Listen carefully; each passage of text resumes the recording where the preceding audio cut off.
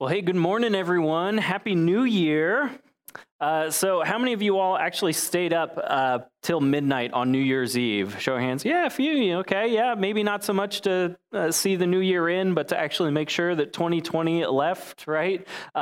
So my wife and I, we did stay up this year. And I'm not gonna lie, during the countdown, I felt this like lump in my throat, and I was holding back tears, and I'm like, what the heck is going on with me?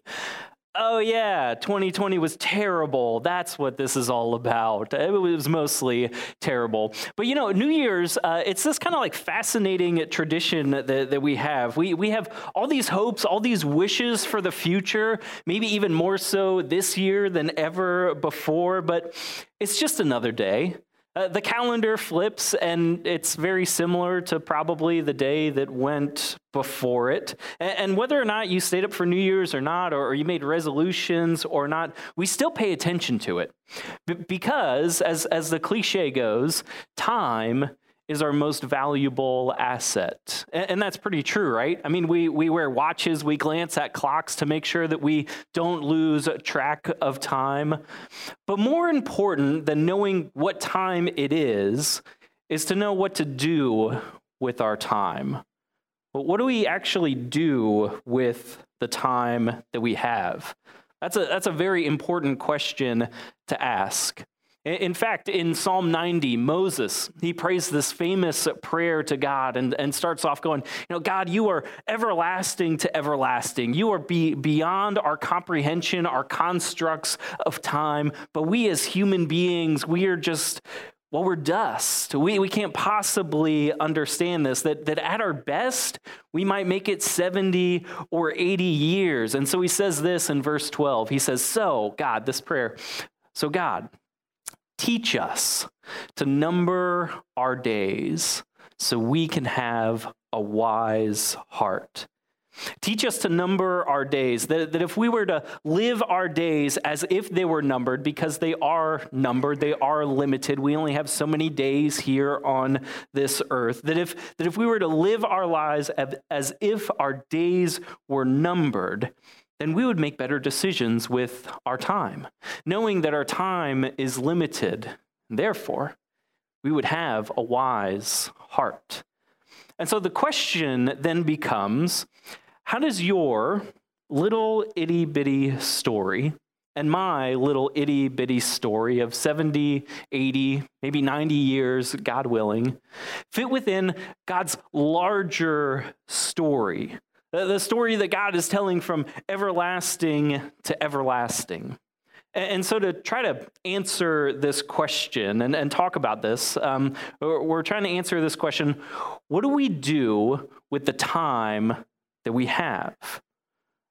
So to answer this, we're going to turn to one of my favorite books in the Bible. Actually, the first sermon that I ever preached as a teenager came from this book. But I would recommend that you don't read this book until you've actually hit a midlife crisis, because you're just going to want to go crawl in a hole and never see the light of day again. I'll tell you about that in just a second. But I'm an old soul, I guess, so I can get away with it. But if you're maybe not even a Bible person, this book is written for you. That if you wonder if there even is a God and life seems just random and pointless, this book has been written for you. And yes, it's actually in the Bible. And this book is so important because of who wrote it and why they wrote it. Let me explain that.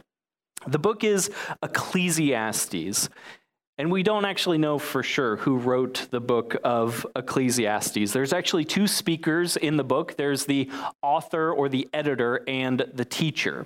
And so the author shows up at the very beginning, the first verse, and introduces us to the teacher. And then we hear the author again at the very end to kind of give us a conclusion about all of the teacher's lessons. Now, the name for the teacher is Koheleth in Hebrew, or Ecclesiastes. Ecclesiastes in Greek that gets translated to English, and it just means someone who gathers, like a teacher who gathers students around for a lesson. So some think that the teacher in Ecclesiastes is King Solomon, the third king of Israel, the wisest man who ever lived, and it kind of makes sense. Others think that this is someone who's writing this book much later on, but they're sort of taking on a Solomon personality or persona. But whether King Solomon wrote it or someone else wrote it later on who took on Solomon's persona, the main reason why this book is so interesting is the reason why it was written. It was written to try to answer this question once and for all: what is the meaning of life?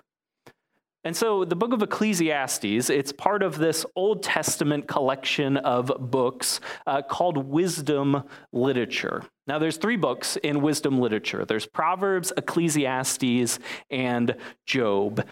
And Ecclesiastes, it's kind of like a critique of the book of Proverbs.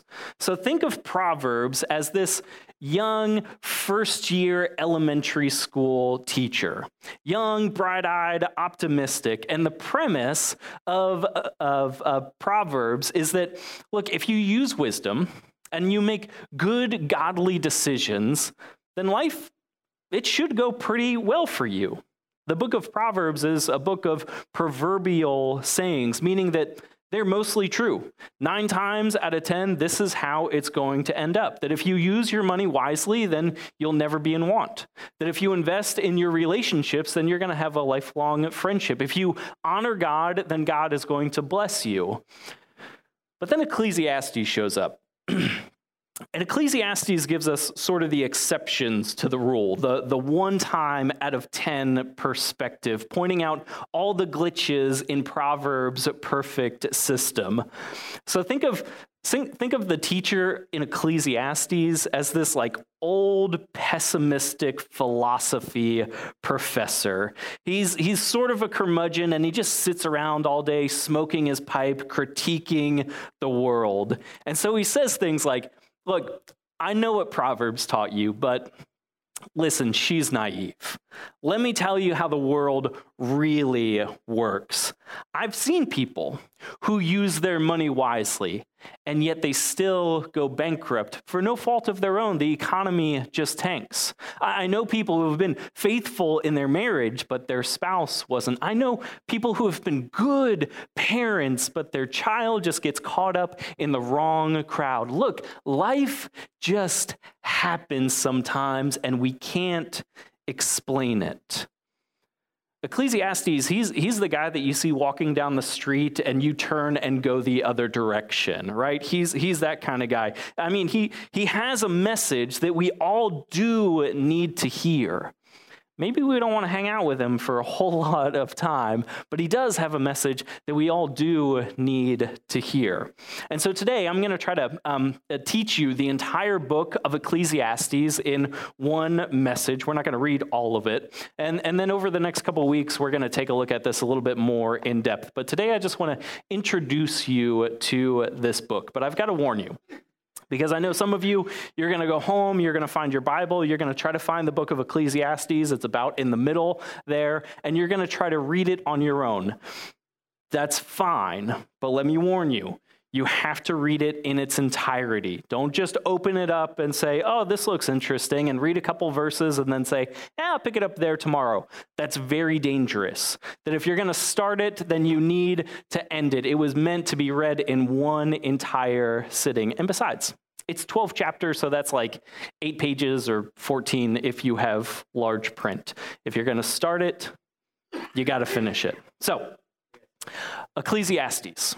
The teacher begins with his doctoral thesis statement. You all remember thesis statements? Whenever you write an academic paper, you have to put your thesis statement about this is what I'm arguing from, and then everything else flows from it.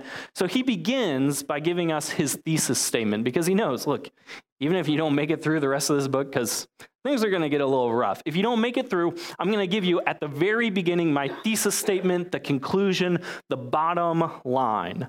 And so he says this: Here's his conclusion as he has experienced life. This is what he has concluded as he has experienced all of life. It says, the words of the teacher of the assembly, David's son, king in Jerusalem. This is the author speaking, introducing us to the teacher. So what's the meaning of life? Here we go. Perfectly pointless, says the teacher. Perfectly pointless. Everything is pointless. All right. Let's pray and go get an early lunch, I guess, right? But that's it. Perfectly pointless. Everything is pointless, and everything else the teacher is going to say goes this whole way. It's kind of like if Frank Costanza were to write a part of the Bible. Perfectly pointless, everything is pointless. I've seen it all, I've done it all, I got the t-shirt, and I've come to conclude that everything is totally pointless. Aren't you so glad you came to church today, right? Happy New Year. Cheer everybody up. But let me help us with this, okay? Because this isn't a great translation of the teacher's original words. In fact, most English translations have a hard time getting at this. Maybe your Bible, it says meaningless, everything is meaningless, or vanity of vanities, like whatever that means, a dresser of dressers or something like that. But in the Hebrew, the word is hevel. And you'll say that word hevel with me. It's fairly easy to say. And let me try to sort of demonstrate this for us. So in Hebrew, that word hevel, it means something like smoke or breath or vapor. And so it's this idea that everything in life, it's sort of like vapor. That it's here 1 minute and then it's gone the next. And it vanishes. And it's beautiful, mesmerizing.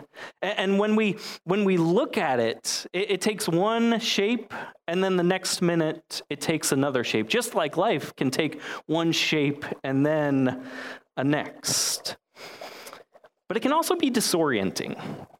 Like if you're trying to drive in the thick of this, it can be hard to see your way through it, like driving in a fog. And so the teacher is saying that all of life is like this. It's beautiful, it's mysterious, but it's also fleeting. The teacher also uses this metaphor of vapor in another way to say that life is kind of like an enigma, that it's confusing, and it doesn't always make sense. That just when you try to grab hold of it, you actually can't. He's not saying that all of life is totally meaningless, but that like a vapor, it appears solid, but when you go in to grab it, there's nothing actually to it. It vanishes. That you can see it, but then it's gone. And so the teacher will say things like, there is so much beauty and there is so much goodness in this world, but the moment that you try to grab hold of it, you can't actually grab it. You can't actually attain it. He says all of this is like a chasing after the wind. That we chase after the things in life that appear real, like beauty and goodness and wealth and justice. But we can't ever hold on to those things in this fallen and broken world that has been compromised by evil. It's just all a chasing after the wind. He says later on in chapter 2, the teacher says, all their days, all human days are pain, and their work is aggravation. Even at night, their hearts don't find rest. This too is pointless. It's hevel. It's vapor. That you work hard. You're the first one in the office in the morning. You're the last one to leave. But by the time that you go home, you're stressed out, you're burned out, and you haven't taken a vacation in years. That's hevel, pointless, chasing after the wind, that the thing that you are trying to attain through this, whether it was wealth or security or stability, there's actually nothing that can be gained through it. Cheerful stuff, right? He's a chipper guy. But Jesus did say a similar thing, didn't he? In Mark chapter 8, when Jesus says, what does it profit a person to have gained the whole world and yet forfeit or lose their soul? Jesus says that too is hevel, vapor. So let's go back to Ecclesiastes chapter 1. He continues on with verse 3. He says, what do people gain from all the hard work that they work so hard at under the sun? He's asking us, what do you gain by all of your hard work? Well, I work so I can get a paycheck and afford to pay for the things that I have in life. The teacher would say, okay, well, tell me, what are some of those things? Well, I got a car. Oh, okay, and what do you do with that car? Drive it. Okay. And then what do you do with it? Well, I drive it for a while until it gets too old. Okay. And then after it gets too old, then what do you do with your car? Trade it. For what? Car. That's my point. How is that useful? This is all pointless. You get a car, you get a house, you get a phone, and then you end up just trading it. What do you really get? Well, I got some stuff. Oh, okay. What are you going to do with your stuff? I'm gonna use it. Then what? Trade it? Or maybe leave it? Oh, who are you going to leave it to? I don't know. My kids? I guess. What are they going to do with it? Use it? Trade it? Leave it? That's my point. This is all pointless. He goes on, verse 4, he says, a generation comes and a generation goes, but the earth remains as it always has. You think you're so special, but you're really not. Your whole life, you've been working to build a career or build a family or build something in your life, all your hard work to accumulate some stuff so that you can go and retire and play golf and die. And then do you know what happens? The day after, the sun rises and the sun sets. And we think, no, not possibly. My life is going to be different. And Solomon says, nah. Not really. A generation goes and a generation comes. And then he really cheers us up. He says this in verse 9. He says, whatever has happened, that's what will happen again. Whatever has occurred, that's what will occur again. That all the things that you've done in your lifetime, they've all been done before. And whatever you do, somebody else is going to come on alongside behind you and do the same things that you've done, and probably better than you did it, and they will have forgotten what you ever did to begin with. You're not that special. I mean, think about technology, right? We've advanced so far. We have these powerful little computers in our pockets. But the teacher would say, okay, what do you use that for? To communicate with other human beings? Humanity's been doing the same thing since the dawn of civilization. Okay, but it helps me tell time. Yeah, been there, done that. He goes on, he says, there's nothing new. There's nothing new under the sun. People may say about something, look at this, it's new, but it's already been around for ages before us. There's no remembrance of things in the past, nor of things to come in the future. There's nothing new under the sun. And he just goes on and on and on and on about the futility of life and the meaninglessness of it all. It's all vapor. It's all going to be gone. You're not that special. and we read this book and we go, why is this in the Bible? And if you're young, you think, this is just so depressing. And if you're old, you think, aha, I knew it. I was right all along. It's all pointless. I've worked hard my whole life so I can leave some stuff to my kids who don't even appreciate it, or my spouse. It's all so perfectly pointless. I get up every day, I look in the mirror, and I'm just another day older. The calendar flips to another day, and it's just another day. I'm just doing the same thing that my parents did. And when I look in the mirror, who do I see but my dad looking back at me? Pointless. But as difficult as this message is, it's kind of true, right? We do still kind of fall right into place in this. But here's the trick to understanding this book, to understanding what the teacher is trying to teach us. We have to understand that he's taunting us. He's baiting us. In fact, at the end of the book, when the author speaks back up to give a conclusion of everything that the teacher has taught us so far, he says, look, the teacher is very wise, but his teachings are like goads. You know what goads are? Goads are the pointy sticks with a nail on the end that shepherds use to poke the sheep to get them to go in a certain direction.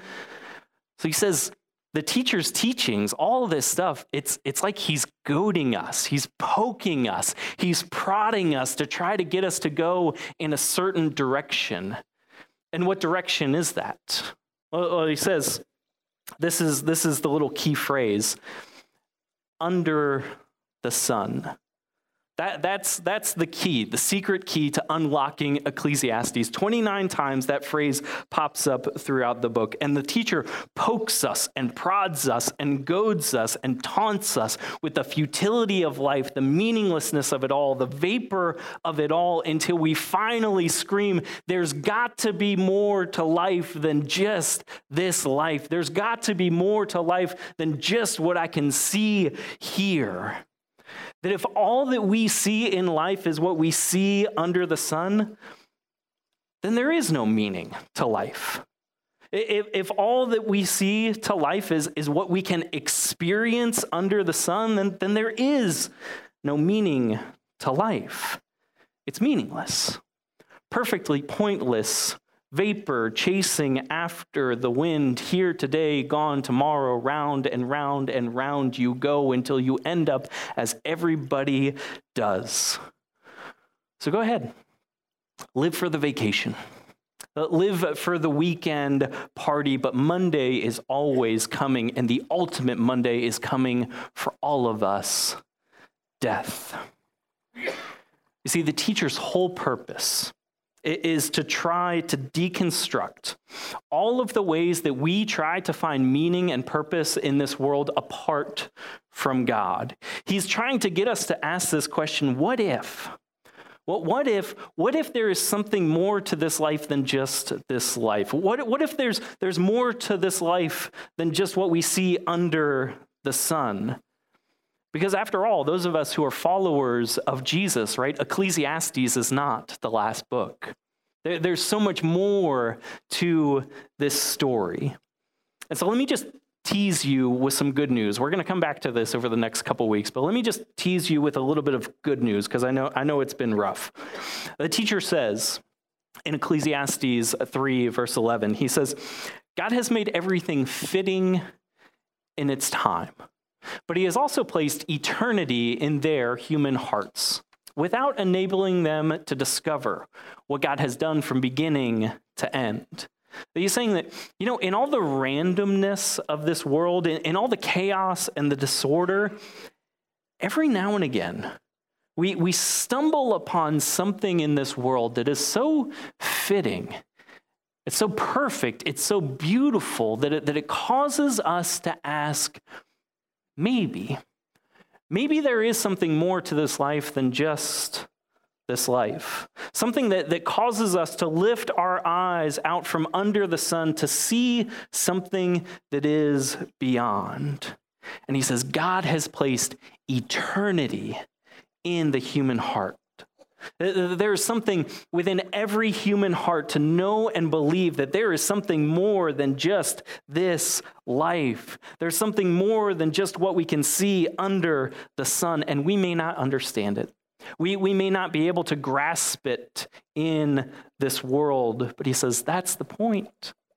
Stop trying to make your own meaning of your life. Stop trying to make your own purpose of your life. Instead, follow God's purpose. Because under the sun, there's so much injustice. Under the sun, there's so much randomness. Under the sun, there's so much pain. Sometimes the economy just turns and the person who has done everything right goes bankrupt while others just add to their portfolios. Sometimes under the sun, a virus strikes and the whole world gets shut down. And other times, there's health and happiness. But he does say, he says, there will be a day under God's judgment when all that is evil will be dealt with. When all this hevel, this smoke, this vapor of this world will be pushed away and we can see clearly. And he says, and I believe that God will do the right thing at the right time. So there's still a whole lot more that we need to talk about with this difficult and wise teaching. But let me just end today with giving you one final thought. One final thought for the younger folks who maybe haven't hit that midlife crisis yet, and a final thought for the older folks who maybe have. It goes back to that first question. What do we do with the time that we have? What are we supposed to do with the time that we have? And I, along with the teacher of Ecclesiastes, would say, pour your time into something that is beyond just the bookends of your life. So to those who have a hard time with Ecclesiastes, here's the lesson for you. Do not trade the integrity of your life, the things that really matter, your marriage, your children, your family, your calling, for a job that somebody else could replace you in the next week. Don't trade in the things of your life that really matter for a car that somebody else could own after you trade it in. Don't chase after the wind, because you will wish that you could go back and trade all of that in for something or someone's who will come after you.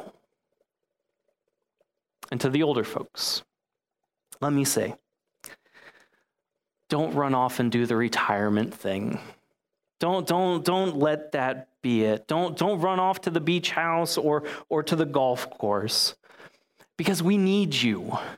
You are the punctuation mark to everything else that we have said here today. You have a lifetime of experience that we need. You're the living illustration of how silly it is to chase after the things of this world like it's chasing after the wind. You've spent your entire life gaining a lifetime of experience, and we need that. And even if you're thinking, well, I've made so many mistakes and so many poor life decisions, nobody will ever possibly listen to me. Okay, at least serve as a bad example for the rest of us, right? Please. But really the question that Ecclesiastes forces you to really wrestle with is this, is that if all there is to this life is what we can see under the sun, then go ahead. Go play golf, go spend all your money on clothes, go fly around the world, because if all there is to this world and to this life is what is under the sun, then go ahead. Go soak it up. But God has placed eternity in your heart. And you know better. So why not leverage your time, the time of your life, for the next generation coming after you?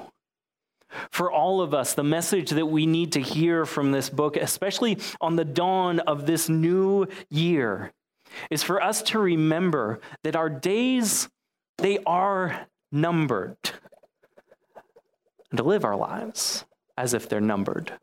But to live our lives as if our days are numbered by a God who cares deeply about us. Days are numbered by a God who has purposes for our lives that are beyond what we could see or experience. To live our lives as if our days are numbered by a God who has invited you into a story that is so much bigger and so much grander than you could ever possibly imagine. Today we get to have just a foretaste of what that is, because we believe that Jesus has actually done something new. He came to bring us a new covenant, a new way of relating to God. He came from beyond the sun to bring that new thing here to this earth. And he gives it to us freely. It's his grace. And it's a feast. As Ecclesiastes will say later on, the best thing that we can have in life is a feast, and Jesus has given us a feast. I invite you to come and have a foretaste of what is beyond the sun, a foretaste of the kingdom of God.